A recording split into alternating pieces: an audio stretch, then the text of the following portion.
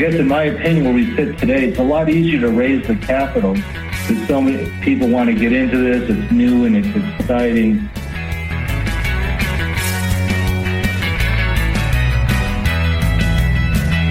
From Bumminett Media, it's the MJ Bulls Podcast, a show about raising cannabis capital.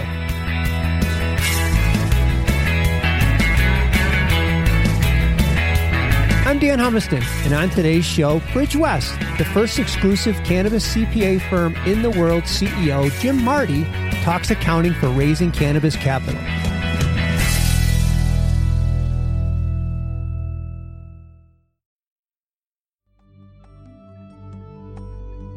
Hey, Jim, thanks for joining us today. Glad to do it. I don't know if you remember, but you were one of the first people I ever met in the cannabis industry. Really? Yeah. Well, you spoke at my first show at the Hard Rock Convention Center in Las Vegas. 2014, the first Cannabis World Congress Business Expo was at the Hard Rock, and you were one of my speakers, and that's when we met. Well, I'm really excited to talk to you about accounting and raising money in the cannabis space. But before I do it, let's talk a little bit about your company, Bridge West CPAs. I didn't realize this, but you guys were the first cannabis solely CPA firm in the world. Yeah, I think we still might be. So your main practice is cannabis business. I see you have like over 200 cannabis companies that you work with. Yes, and more every day. Yeah, I can briefly tell the story of how we got there. Sure. Yeah, in 2009, I was one of the few CPAs in Colorado that accepted cannabis clients. And by 2014, my cannabis practice was bigger than my 30-year-old CPA firm that I started in 1984. And there was about 10 of us, so we had to stop taking on new clients. But then I split my practice in 2015. Another firm in town took over all of our non-cannabis business, and I put all the cannabis business under Bridge West. And I designed Bridge West to be acquired, which it was. We were acquired by a large CPA firm January 1st of 2017. And that's what's enabled us to really expand nationally and accept clients all over the country. So we have clients in pretty much every state that has some form of legal cannabis. And I just looked at your website and I'm like, I mean, you have well over 200 people in that firm just focusing on cannabis. Well, our total headcount is about 110, including our parent company. And you're right, we have over 200 cannabis clients, license holders nationwide. And we're doing a lot of very sophisticated work. Mergers and acquisitions, due diligence, audits, financial statement preparation, and of course, income tax returns. Really, the topic that I want to talk to you about and what most of our listeners are interested to hear today is if a cannabis company is raising capital, why should they bring on a CPA firm, or when should they bring on a CPA firm? A good place to bring in a CPA firm like ours is at the letter of intent area or the awarding of a license, and really just start planning it out. You know, what are going to be your cost accounting models? What are going to be your prices at retail? How much profit is there? And then apply tax rates to it, knowing that you can't take all your deductions, and make sure you have an after-tax cash flow. What's most important to an investor is the after-tax cash flow. So the only reason anybody should invest in a cannabis business if they get a return on their investment commensurate with the risk that they're taking. Companies raising capital, or they're in the process of putting everything together.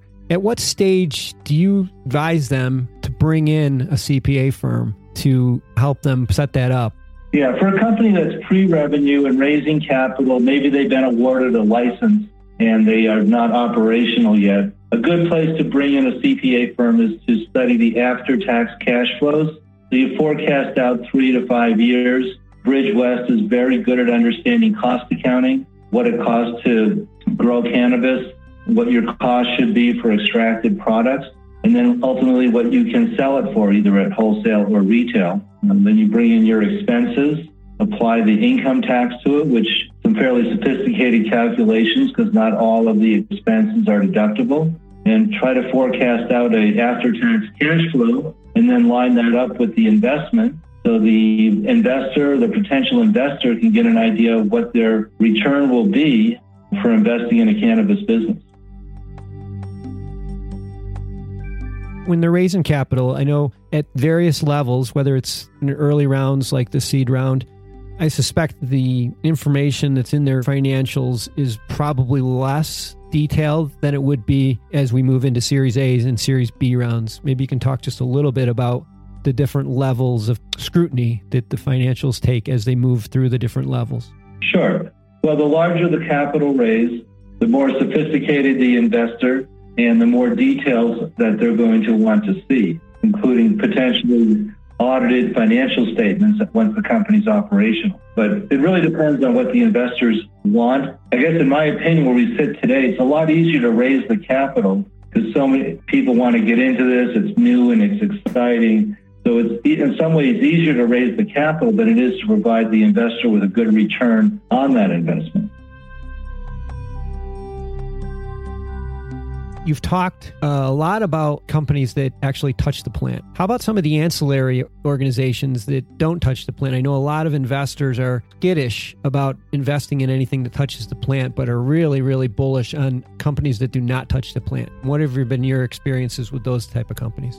Yes, well, the classic non-cannabis business that's very closely related is the real estate. Marijuana is a very real estate intensive business. You need real estate for the cultivation. You need real estate for extracted products manufacturing. You need real estate for the retail. So another way to go is to go in and buy the real estate and become the landlord. That's a great way to make an investment. And the reason I like it, among others, is should the marijuana business fail, then you've still got the real estate that you could lease to somebody else or sell it.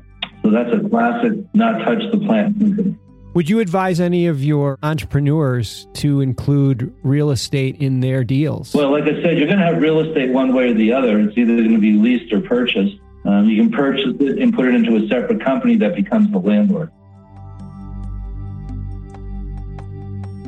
Jim Marty, who's the CEO of Bridgewest CPAs, can reach Jim J. Marty, JMARTY, at BridgeWestCPAs with an S.com. Yes, and we're very easy to find on the internet, either my name, Jim Marty, or our CPA firm, Bridgewest. And probably the most impressive aspect of what they do, I think we touched on this, but we really just glossed over it, is that you work in every state. That's a huge benefit. Right, every state that has legal cannabis. So we're in all 30 states. Well, that's a huge benefit to companies, especially as the regulations start to lax and we start to see companies working in different states. It's nice to work with the same firm.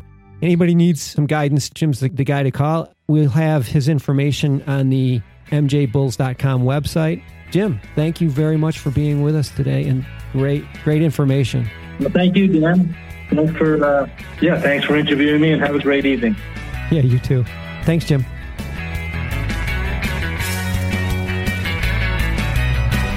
Thanks for listening to the MJ Bulls podcast. To learn more about today's guest or to apply to be a guest, visit our website at mjbulls.com. And if you like our show, give us a review on iTunes. Today's show was produced by Bumminit Media. I'm Dan Humiston, and you've been listening to the MJ Bulls podcast.